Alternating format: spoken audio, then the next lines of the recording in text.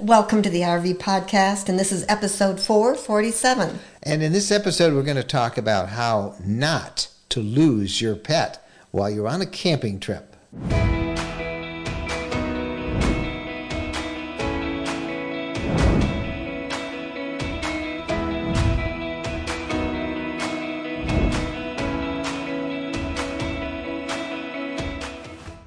Hello, everybody. I'm Mike Wendland, and this is my lifelong traveling companion and my bride, Jennifer, and we are delighted to have you with us on the podcast.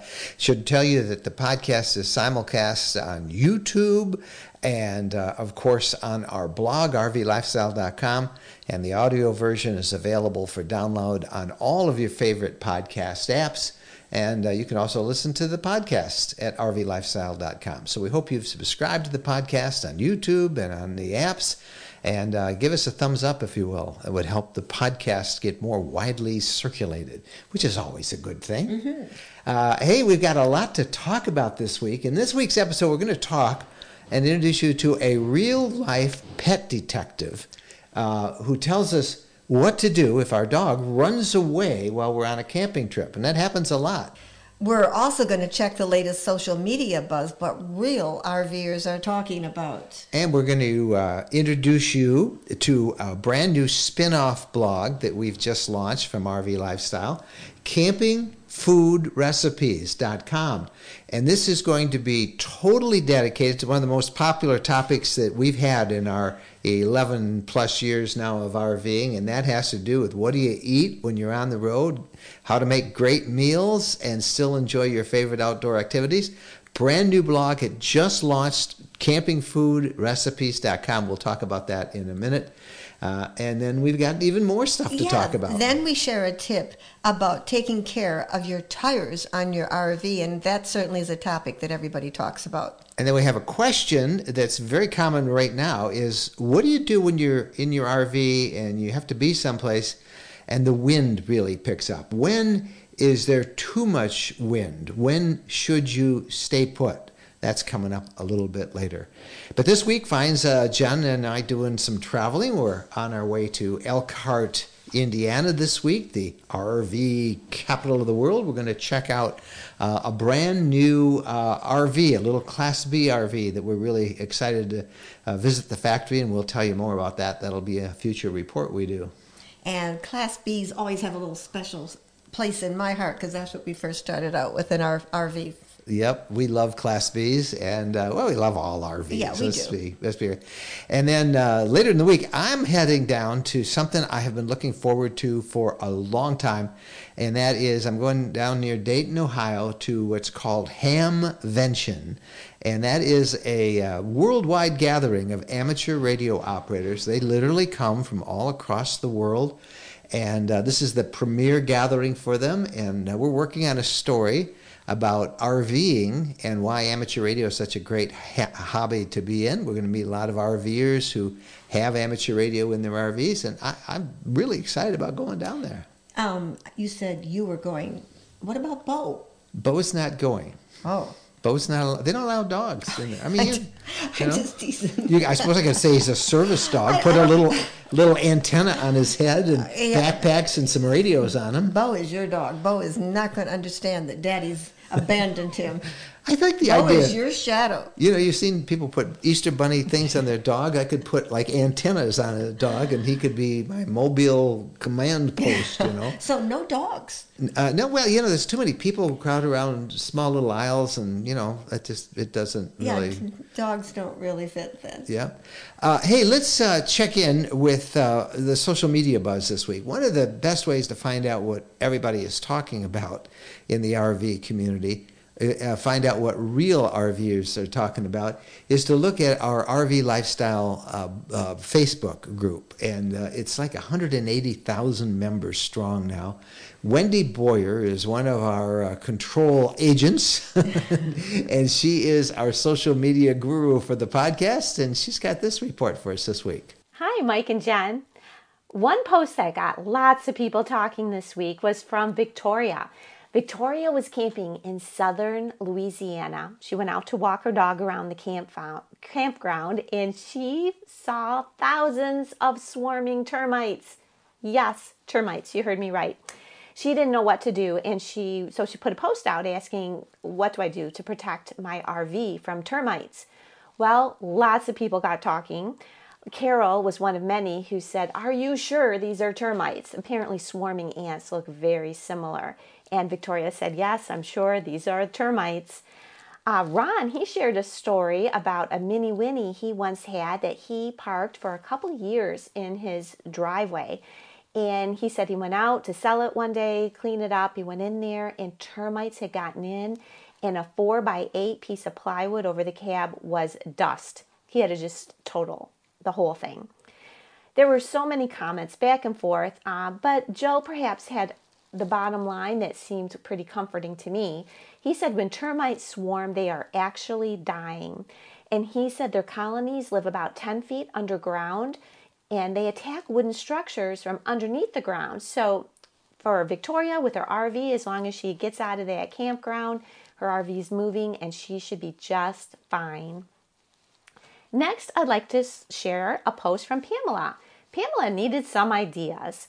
So she took a picture of her kitchen in her Class C and asked, what should I put in this tiny space above my microwave? I'll share the picture with you right here. She needed ideas, and she sure did get them. Some suggested she put some spices in there, others dish towels, others your breads, your hamburger buns, that sort of thing. But it seemed like the majority of the folks thought paper goods, napkins, foils, that was the way to go. So Pamela, let us know what you decide. And the last post I'd like to share with you today is from Juan, and it's one of my favorite kind of posts because it's a picture of somebody in a place that's a destination. So what was Juan's destination? Buc-ee's. Juan said he was driving from Pennsylvania down to Florida, saw a Buc-ee's, and so he had to stop to see it for himself. And he took a picture of his wife, and his kids inside. He said it was totally worth the hype. For those of you who don't know, Buc-ee's is this really big gas station convenience store, and I mean really big. Some say like 100 gas pumps, and the store has its own food and t-shirts and all types of stuff inside. It's become sort of a destination for some RVers. So he went, he shared, he was excited that he did, and many people were excited for him. And that's it for me this week. I'm Wendy Boyer. You can see me over at the RV Lifestyle Facebook group. You know, I have got to say, I have never thought about termites when camping. That has never entered my head that would be a concern. Ants, yeah. Yeah. Bees, yeah. But termites? Rodents? Yeah. Rodents, yeah. But not termites. You can tell them from the north, I guess. Yeah. Hey, we've got an excited announcement for you because we're going to talk about a new blog that we just launched, literally, as this podcast is being released. We're really excited to tell you about campingfoodrecipes.com. Over the years, we have had more questions about meal prep, you know. I mean, everybody, you want to know what to take. What's the easiest thing to take? What can I take food so we can eat good food? Not have to eat fast food, junk food, because we didn't bring the right things. Hey, we should point out, if you hear some hammering, we're in our still being remodeled Sticks and Bricks house in Michigan, and that's some of our remodelers over a couple of rooms over doing some work. But campingfoodrecipes.com is the name of the blog, and the editor of campingfoodrecipes.com is Jerica Ma. And as this blog launches, it launches with a particular theme in mind for you because it's Memorial Day weekend coming up. It's the unofficial start of summer, and you want to not be a slave of the campfire or the kitchen in the RV when you're out camping. So Jerica has the whole first edition of campingfoodrecipes.com is devoted to Memorial Day food recipes. Here's Jerica with a preview. Hi, Jennifer, Mike, and everyone who loves camping and eating. This is Jerica with campingfoodrecipes.com, and I'm here to share with you about our easy-to-make recipe lineup that we have just in time for Memorial Day weekend. We got this super easy burger recipe that'll make you wonder why you're cooking burgers any other way, and a leftover hamburger casserole so you can put those burgers to good use the next day. And of course, it wouldn't be Memorial Day weekend without hot dogs. So we teach you how to elevate the boring camping hot dog by getting rid of the ketchup and mustard and replacing it with New York style or Chicago style hot dogs. And of course, we can't forget about dessert. And so in honor of Memorial Day weekend, we have the Patriot Biscuit Cup and also the All-American S'mores. So jump on over to campingfoodrecipes.com to check out those recipes and more. And if you like, you can even submit your own recipe to be featured on the website. So that's it for me today, but I'll see you next week with another great camping food recipe. Now, Jerica is going to be a regular every week, and we can't wait for what she's going to tell us and what an appropriate time to start hers at holiday weekend. Yeah, check out the recipes. Honest, there are some really great recipes. Campingfoodrecipes.com. One of the coolest thing is that you can also contribute some recipes too, and we hope this becomes the go-to source on the internet. Just as you plan your road trip out, that you use campingfoodrecipes.com to plan your meals so that you can eat good. That's important, you know, and still have a lot of fun. All right, when we come back, we're going to introduce you to a real-life pet detective. A big problem is when we travel with our pets, it happens all the time. We hear these reports almost weekly about dogs, and I suppose cats too, but particularly dogs, running away while you're on an RV trip. Boy, talk about something that can ruin that trip quick. And we are going to introduce you to somebody who can tell you what to do if that happens to you. The one thing that can ruin a perfect RV trip is a bad mattress. And believe us, we know. Over the years, we've tried many and found them all wanting until now. Now we sleep on the RV mattress by Brooklyn Bedding. Quite simply, it's the best we've ever slept on. We chose a queen-sized Aurora Luxe medium firm mattress that arrived tightly rolled in a box. All we had to do is put it on the bed, unroll it, and wait for it to recover from the compression. Then we put the sheets and the bed covers on, and we found we slept so well on it that we ordered another one for our home. That's how comfortable it is. Our sleep is now so luxurious and deep that we can't imagine using a different mattress. Shipping is free, and if you're disappointed with the current mattress in your RV, you owe it to yourselves to try the RV mattress by Brooklyn Bedding. Brooklyn Bedding sends out all of their RV mattresses from their own factory in Arizona. That means they're able to use premium materials at a reasonable price for you with no middleman bringing up the cost. And right now, if you visit rvmattress.com/rvlifestyle, you'll get the maximum discount off your mattress with the promo code RVLifestyle. Again, use the promo code RVLifestyle for a big discount on your RV mattress by Brooklyn Bedding. We're sure you'll be as thrilled with your RV mattress by Brooklyn Bedding as we are with ours. It really is the most comfortable mattress we've ever slept on. Boy, you know, most RVers camp with pets, and those pets, and it's inevitable with so many RVers, so many pets out there that some would get lost, and it's such a scary thing when you lose your pet. And recently, somebody from our Facebook group just had their dog gone for 30 hours, and they were camping in Texas State Park, and it was such a frightening thing. Yeah, and that's why the interview of the week this week is about what to do if your dog runs away, or also you can look at it as how to keep your dog from running away. I think even we had another case in North Carolina last week, or last month, I guess it was. They lost their dog when somebody at the campground was letting off fireworks, and the dog has been gone for a month now, and to our knowledge, is still missing. So as the camping season begins, we think it's important to bring out of the podcast an expert who can help us know first what we can do to prevent our pet from running away, and then what to do if they do run away.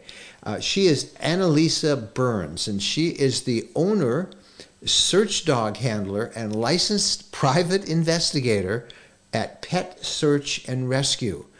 It specializes in helping people find their lost pets, and she offers coaching, and then she will lead and go off across the country doing in-person searches. She's been to California and to Florida, 20 years of experience finding missing pets, and she is a wealth of information, and we're going to introduce her to you right now. Wonderful to be here and so thrilled to be sharing information about keeping pets safe to RVers.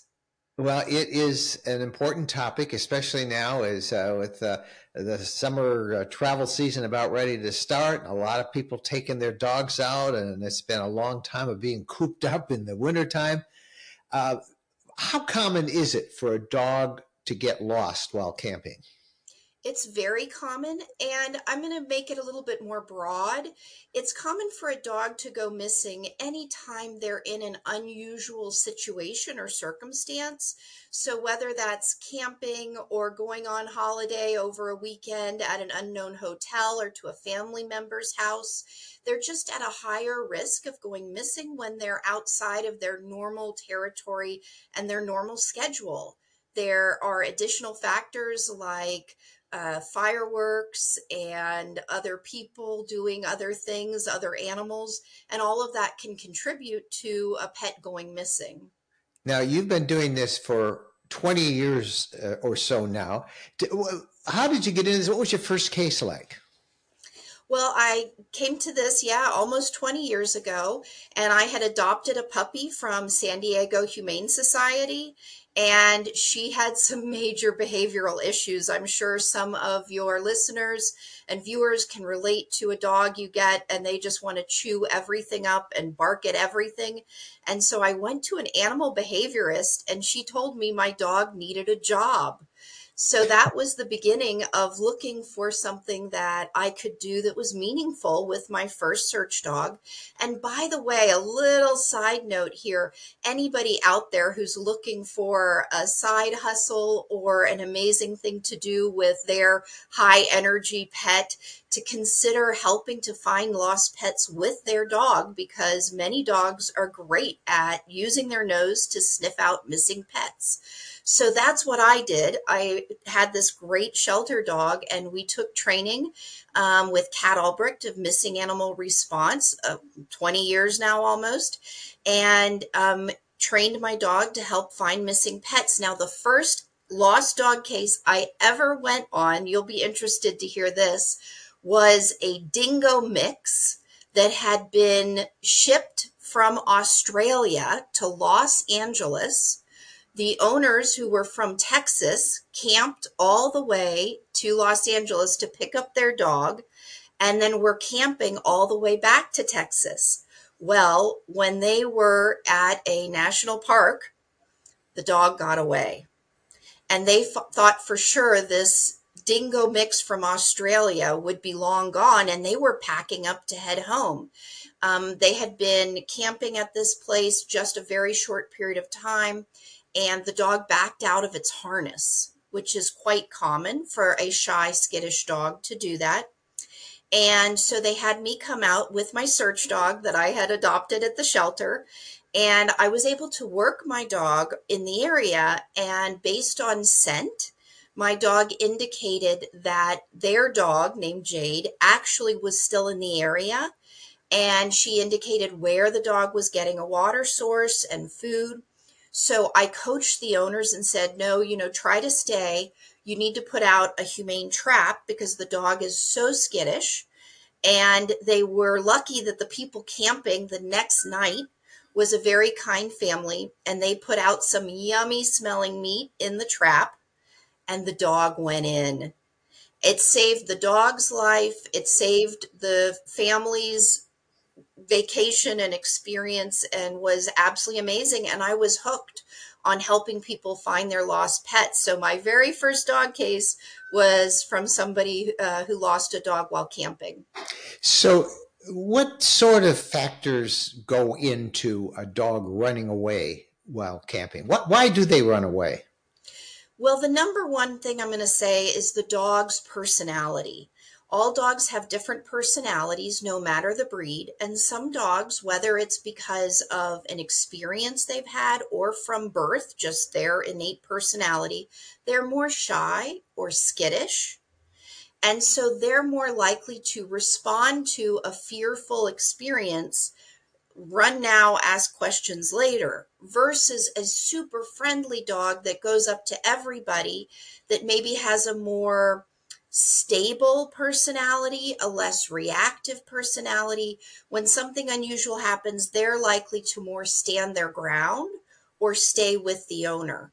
So that's the most important factor to consider for someone who is camping or RVing with their dog is does my dog do well when scary things happen, in new circumstances, in new situations. The second thing is something you can't predict and you can't control a lot of the time, and that is just the unexpected happening.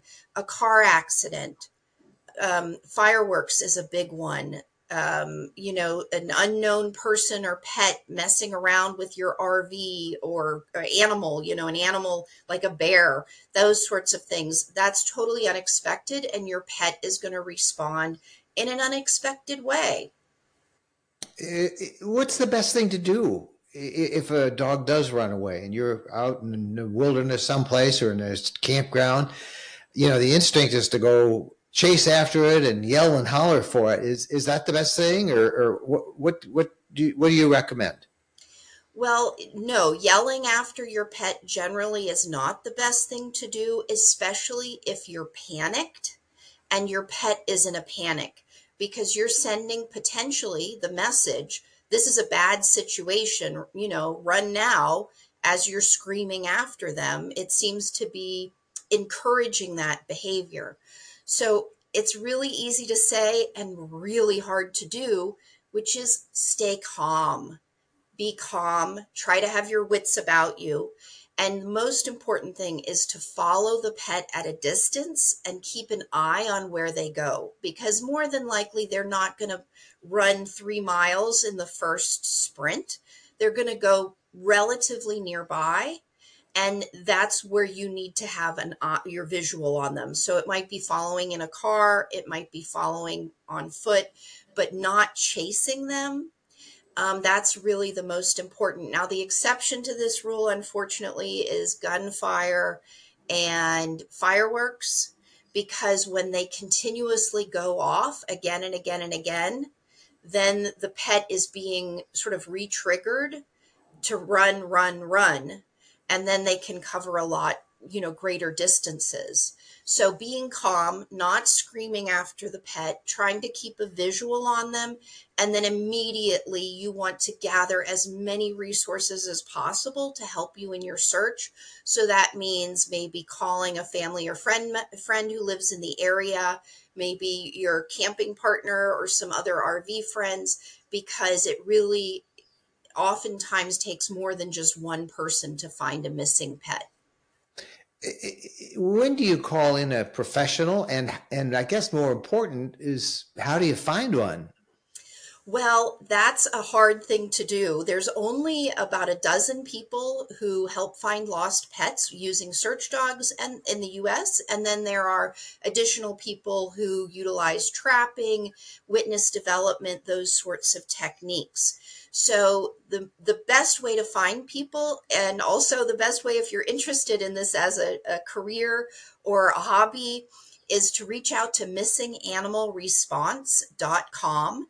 That's the organization that Kat Albrecht runs, and she has online training, and she also has a national directory that lists everyone who's gone through her training and has the credentials to go out there. There are quite a few scam artists, unfortunately, so make sure you check training references and case references and credentials. And so finding somebody on the list at missinganimalresponse.com is an excellent way to find out what resources are in any given area. Because obviously, if you're out camping, if you're in your RV, you could be someplace you don't know anybody in the area. So you want to know that website and follow that directory. As far as when to call someone out, that's a little bit more case specific, because it depends on, is the dog really friendly? Was it fireworks? Was it a shy dog? Are you staying there for another 2 weeks, or are you leaving tomorrow? There's a lot of factors that go into it. I would say as soon as you realize you're not finding your pet, go ahead and find out what those resources are in the area. and let them know of the situation so they at least are aware of what's going on. And then they can give you that feedback about when they're available and what they would recommend that you do in the meantime. Do the dogs know where they are enough to get back home usually? That's a really great question. And unfortunately, there has not been any large scale studies on dogs and their homing instincts. There's been small studies. There's been some interesting studies were done during World War II.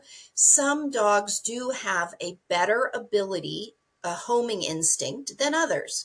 So one of the hard things is you don't know when your dog goes missing if it's one of the ones that has good homing instinct or not.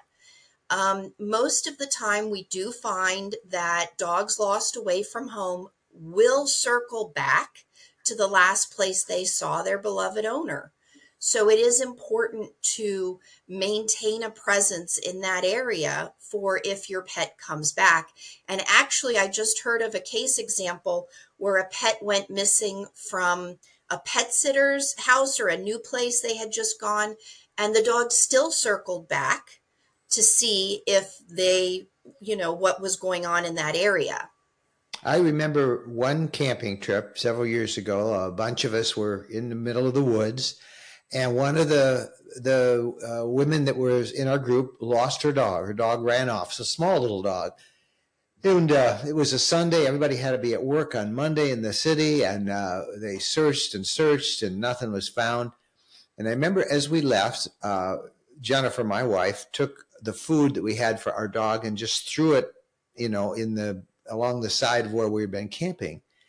And during the middle of the week, some people went back, looked, called, couldn't find her, put posters up, all the things you do. And then the following weekend, we went up camping, and there the dog was. It had been eating that food, and it was just sitting, lying down, waiting for somebody to come on the campsite. So that's why I asked that question. This was a dog that had never been there before, and it was just, it got excited and took off. How do people get a hold of you? You are such a wealth of information on all of this, and if they have questions or if they need your services. Absolutely. And I also want to encourage anybody out there, this is such a rewarding profession to help people find their lost pets and to work with our beloved dogs to help people and animals. If anybody is interested in this line of work, I'm happy to answer questions about that too. It's amazing and very, very fulfilling.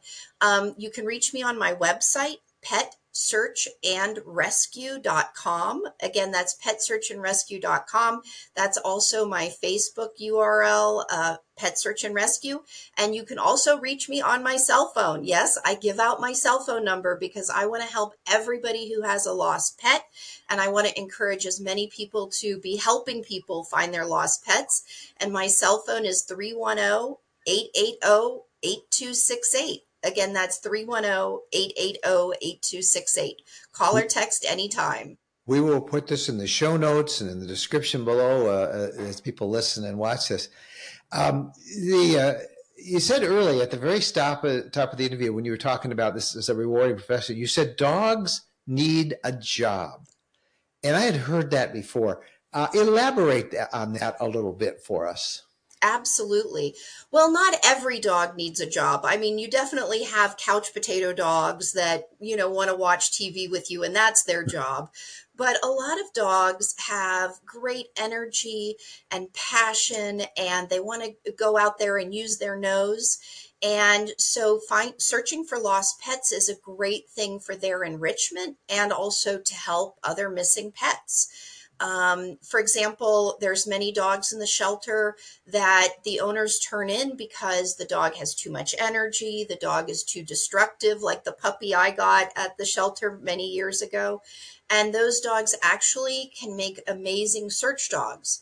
Now, search dogs for missing people, that, obviously has a lot of very strict criteria, rightfully so.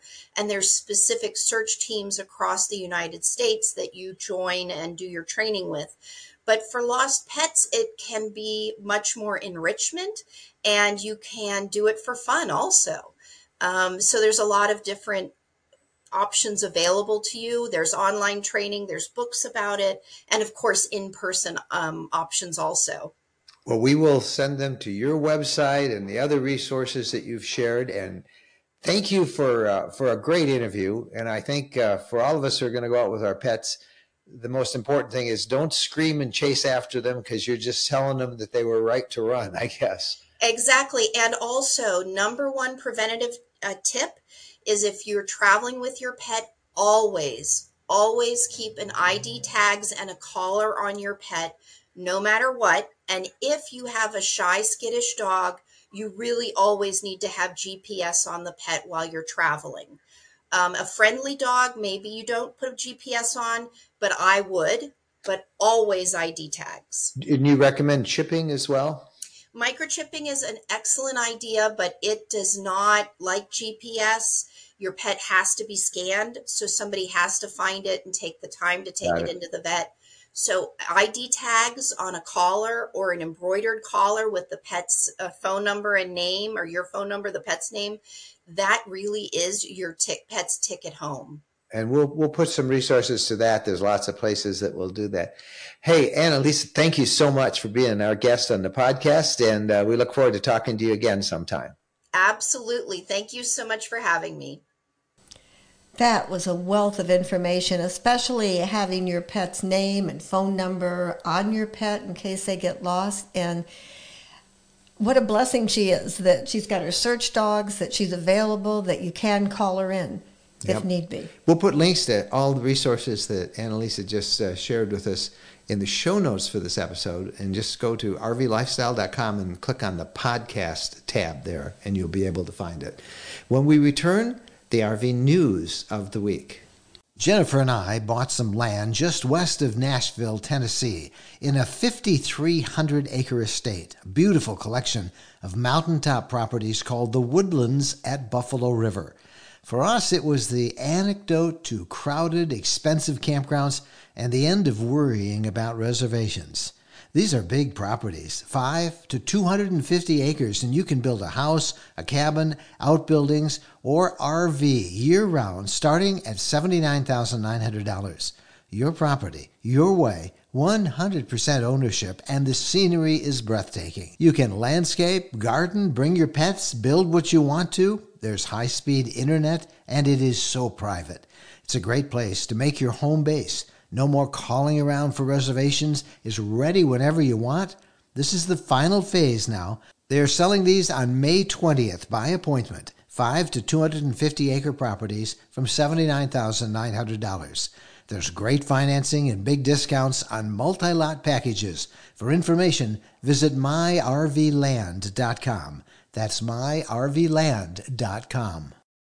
Okay, now for the news. Our first story is U.S. News and World Report released its annual ranking of the 15 best national parks in the U.S., complete with pictures, descriptions, and reasons why you need to go there. Best national parks on the list include, you're going to be happy to hear, Glacier, That's Grand Canyon. Glacier's my favorite. Yellowstone. That's your favorite. Yosemite, Zion, I think is both of our favorite. Grand Teton, Olympic, and Arches. And we'll put a link to the whole list in the news of the week part of the podcast in the show notes at rvlifestyle.com. And we'll also put a link to the best national parks for those of you who want to RV in solitude. And we've got several of our adventure guides are about national parks, so time to do your planning. Hey, there was a big event in Elkhart, the RV capital of the world last week. It was the Power Breakfast. They do it every spring. They bring in top leaders in the industry, and they talk about the trends. And they had pretty good attendance. I think they set a record for attendance for this breakfast. They were talking about ways to improve the camping experience. I'm kind of bummed we didn't go. I thought about it, but we would have had to get up really early in the morning to go to that. Or go the night before, but then they would have been partying all the night before, and then we would have been even more tired if we got up. The one thing that's nice about living where we do now in Kalamazoo is we're only 45 minutes. That's why we're going, as this podcast is being released, we're in Elkhart. But this breakfast was pretty good. They talked about how the industry's taken a big hit because of high inflation. And despite what you hear from Washington officially, the economy is struggling. Everybody knows that, and it's playing hard on the RV industry. The head of Campgrounds of America was the keynote speaker, and Toby shared ways that the industry can do a better job. She says that they need to improve customer experience, and so that those who buy an RV don't quit. And there's a lot of talk about making better service available as well. And there's no doubt that sales are down significantly, which we have reported on every week. The big reason, if you do the surveys, inflation has caused a lot of people to hold off on big purchases. And those who have good credit ratings, they're looking at still 8% interest now, which is high. Big purchases these days are just buying groceries. Yep. But I really like their emphasis on improving quality. Yes. And then they want sales representatives to understand what they're selling better, and then also to have this ongoing need for more RV technicians so RVs can be serviced more quickly. I can tell you from our standpoint that is what has turned many people off the whole RV experience, is that when they have something go wrong, they call up the dealer and the dealer tells them they can't get him in for 2 months, or they get him in a couple of weeks, and then it sits on their lot because they're too busy. That's just unacceptable. It's unacceptable. And I think the industry is hearing that more and more. So anyway, that was the big power breakfast. See, we didn't have to go. We found out enough about it to talk about it. And we found what I found interesting was that the age is getting younger of people buying RVs. Yes. So that's interesting to know. But that positive experience when you go on that campground. So the next story is the bears are waking up from their annual hibernation. And that can only mean one thing: bears aggression. Bears are aggressive. They're hungry when they first wake up. Paint Creek. You heard that expression, a hungry bear? Yeah. Yeah. Paint Creek Campground in the Cherokee National Forest is the latest to close temporarily because of aggressive bear activity. Bears in Tennessee campgrounds were going into campsites and taking food. A couple of campgrounds in Tennessee and camping areas off of the Appalachian Trail are also closed because of aggressive black bears. The U.S. Forest Service is reminding campers to keep food and garbage in bear-resistant containers. Also, do not run if you see a bear, but rather back away in the opposite direction. We'll put a link in the show notes with this podcast at rvlifestyle.com to a story we've done on bear safety. And if it's always good just to refresh your memory on what you should do. So check that out. It'll be at rvlifestyle.com under the podcast tab. Yeah, because it always gets a little confusing because a black bear and a grizzly bear. They're both different. They're different bears, how you handle that situation. Another big trend involving camping this year, Rocky Mountains National Park is now joining a handful of other national parks by basically going cashless for all of the entry and permit fees that you need to get in, and it's going to start at Rocky Mountain National Park on June 1st. National Park Service says that by eliminating cash payments, it's going to speed up ranger times at busy entry gates. You can get in, you got to have a credit card or a debit card, and I think it's going to take just as long because they got to run and scan the card, but we'll see what happens. Mount Rainier National Park announced earlier this year that it's going cashless starting this month in May, and it's only credit card payments only. So it's a trend that you're going to see across, I think, all the national parks. I think that with cash, you have to count it and keep track of it, so they probably just don't want to do that. Yep. So our last story is a second grader who got lost on his family's annual camping trip in Michigan's Porcupine Mountains Wilderness State Park was found last week after spending 2 nights eating snow and sheltering under a log to survive. The 8-year-old was gathering wood to make a fire when he became lost. Search teams spent 2 days and 2 nights searching for him as temperatures dropped into the 40s.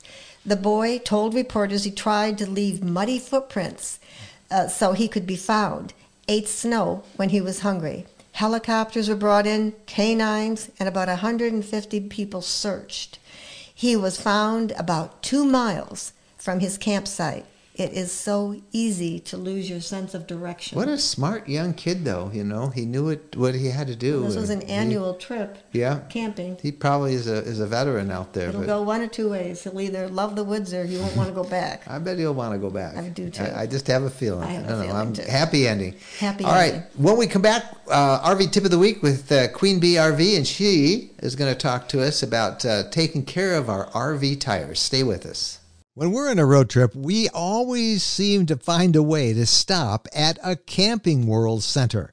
There are over 225 Camping World locations across the country, and there's always one close by when we need parts and accessories for our RV or just want to shop. In fact, we have so much fun with Camping World, and as we talk about it as one of our sponsors, they have agreed to offer a 10% discount if you use the coupon code RVLifestyle10 when you buy $99 or more in merchandise. You'll find everything you want, from outdoor furniture and appliances, the ones you see us use in our videos and that we talk about here in the podcast. RV extras that include everything from camping chairs to fire pits, electrical accessories, must-have gadgets. Check them all out.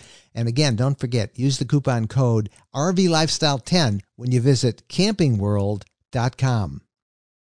One of the most exciting developments for RVs is happening out west in Arizona. Western Land and Ranches is selling 5-acre high-elevation ranches just off the famous Route 66, the birthplace of the American road trip. And these are beautiful, secluded tracts of land surrounded by majestic mountain ranges with sweeping valley views. The high elevation is a unique microclimate as well, giving you cooler temperatures, green grasses, and tree cover, making it unique for desert property. The community is in the center of it all, close to the best of the West: Grand Canyon, Las Vegas, Lake Havasu, Lake Mead, Lake Mojave, the Colorado River, Flagstaff, Sedona, and historic Williams. If you're tired of crowded RV parks and paying high fees for sites, well, ownership might be right for you. This incredible collection of mountaintop properties called Greenwood Ranches hit the market, and it's selling out fast. There is no HOA. You can build a house, a cabin, outbuildings, or just RV. It's your property, your way, 100% ownership. Visit the website to get details and set up a showing, ArizonaRVland.net. That's ArizonaRVland.net. And now it's time for the RV tip of the week. From Inspector Brenda of Queen Bee RV, and this week she's going to give us some tips about the tires on our RV and how to do visual inspections that you should perform before and during and after each trip. Here's Queen Bee RV herself, Brenda. A flat tire or a blowout can strike fear in the heart of any RVer, and I know this one from experience because I've had 2 of them while in transit. They're never convenient and they're pretty scary. So I thought that I would bring you some tire care tips so maybe you can avoid that in your RVing future. Now keep in mind, you guys, these things, even if they look awesome, the seller might tell you they've never been used and they could look brand new to you, but there could be all kinds of issues going on that you need to be aware of. So I'm going to give you a few ideas. Number 1, I want you to have a good tire gauge on hand at all times, whether it's the little silver stick kind or the digital. I use a digital monitor in my RV inspections, and I really love that thing. Have it on hand all the time and make sure that the readings go high enough for the PSI rating on your tires. Also, take a PSI reading every single trip, 2 on the way back, in between destinations, and make sure you're getting a cold pressure reading. And that doesn't mean the ambient temperature. That means that the tires haven't been driven on that right before you take your reading, that they're not hot. So take a cold pressure reading. You might even consider a TPMS, which is a tire pressure monitoring system, and those things are pretty cool. Know the DOT dates, the manufacturer dates of your tires. This is really important. You'll see 3 letters on the sidewall here, DOT, and then it'll have 4 numbers, and that's the 2-digit week and the 2-digit year, the born date, the manufacturer date of these tires. That's important because the NTSB and most tire manufacturers suggest that these things get replaced at the 6-year mark, and that's what we put in our inspection reports. So know the dates of all of your tires. You also want to do a visual inspection. Look at the tread, look at the sidewall. The tread, you want to check for any nails or over or under inflation. You might see bald spots on the exterior or in the middle, indicating over or under inflation. And then look at the sidewalls here to make sure there's no feathering or cracking, any kind of damage. That feathering and cracking can happen because of the UV rays. The sun is one of our worst enemies for these tires. So if you can, keep them covered and protected when you're out camping or when it's in storage. And all of these checklists, don't forget to apply it to the spare. Sometimes we forget that, and when we need the spare is when we need the spare. So put that on your checklist. And lastly, when it comes time to replace them, do all the tires at the same time. That is the recommendation. So I hope these were helpful, and I'll see you next time on another episode. Back to you, Mike and Jen. Boy, that's one thing that we can't save money on. When it's time to replace the tires, replace them all. Don't try to cut corners there. Yep. Hey, give me one new one and I'll add another one next month, or no, all at once. All right. Brenda's a regular on the podcast, and you'll hear her back again next week with yet another RV tip. Right now, it's time for the app of the week. And, apps make things so convenient. And this week, we want to just share a very simple one that you all should have, and that is the Cracker Barrel app. Cracker Barrel is just a great place to stay when you don't want to pay for an expensive campground and you're going from here to there. And most Cracker Barrels will let you stay. I love staying at a Cracker Barrel, especially because that means usually we can pick up breakfast there before we take off on the road. There's something great about waking up to the smell of bacon, and you smell it if you're staying in their parking lot. And it's okay to have a big rig. You can have a little rig or a big rig. Yeah. And they have spots that will accommodate. Yep. Cracker Barrel app shows all of the Cracker Barrel locations near you. And what Jen and I will often do is we'll say, well, where are we going to be? And we want to quit in an hour, And we usually wait until after their dinner hour, and so their parking lot's open. And we'll see there's a parking lot, there's a Cracker Barrel up ahead. And then we'll look it up on their app, and we'll call them and say, hey, can we spend the night? Because you do need to check with the manager. And you can even order takeout meals, too. So you can say, hey, we're going to be at lunchtime. There's a Cracker Barrel up there. It's pretty good. So we'll put a link to the Cracker Barrel app in the show notes under the podcast tab at rvlifestyle.com. Everybody needs that. Everybody does. And the app of the week is brought to you by our sister blog, newtraveltech.com, which kind of celebrates the way technology enhances the entire travel experience. Newtraveltech.com. Check them out. When we come back, the RV question of the week. When we're asked what's the most important modification we made to our RV, it's an easy answer. Battle-Born batteries. Battle-Born batteries are quality, safe, reliable lithium batteries that allow us to stay out there off the grid longer. Lithium batteries charge faster, they charge fuller, they're longer lasting, they're maintenance-free. And Battle-Born batteries are protected by a 10-year guarantee. Now, in our case, they just dropped into the existing AGM batteries that we have. And they'll probably be the same on your rig, too. Battle-Born battery experts can get those in your rig just like they did with ours. They can also match you up with the right cabling, the inverter, the charger, the solar controller, everything. Jennifer and I swear by our Battle-Born batteries. They allow us to boondock off the grid. Check them out. Go to rvlifestyle.com/lithium. rvlifestyle.com/lithium. All right, it's time now for the RV question of the week. All right, here's the question. How much wind does it take before you won't drive? We're currently stuck in Twin Falls, Idaho, with 31 gusting to 45. Yeah, that's getting up there pretty good. Well, I guess for us, it would depend on whether we're towing our fifth wheel or whether we are in our Class C motorhome. For sure, I would not tow the fifth wheel if the winds were gusting to 45. I would stay put until they those gusts drop down. Maybe we'd go in the motorhome if we could take. When the winds are really strong like that, we try and get off the interstates and take 2-lane roads. And it also depends on which direction you're driving and which direction the wind is blowing. Right. Yeah, because if you don't want to, it's the crosswinds that really make it hard. although a headwind can really make things difficult too. And then if you're getting passed by other vehicles, that added to the wind, it can be challenging. So maybe we would probably try it in the motorhome. Definitely not the fifth wheel if it was 45. It's just easier to stay put, hunker down. That's part of the RV lifestyle. You've got to be flexible to say, you know what, we're not going to drive until conditions are a little safer. But I think that we would probably stay put at 45 miles an hour. Don't you think? I think so. Yeah, I know so, because you can't go out in that wind. And yes, I can. No, but definitely we wouldn't tow in that wind, and probably it depends on where we are in the if we were going to take the smaller motorhome. Hey, we would love to get your questions. You can reach us through our personal email, Mike and Jen at rvlifestyle.com. Well, that's the show this week. Happy trails.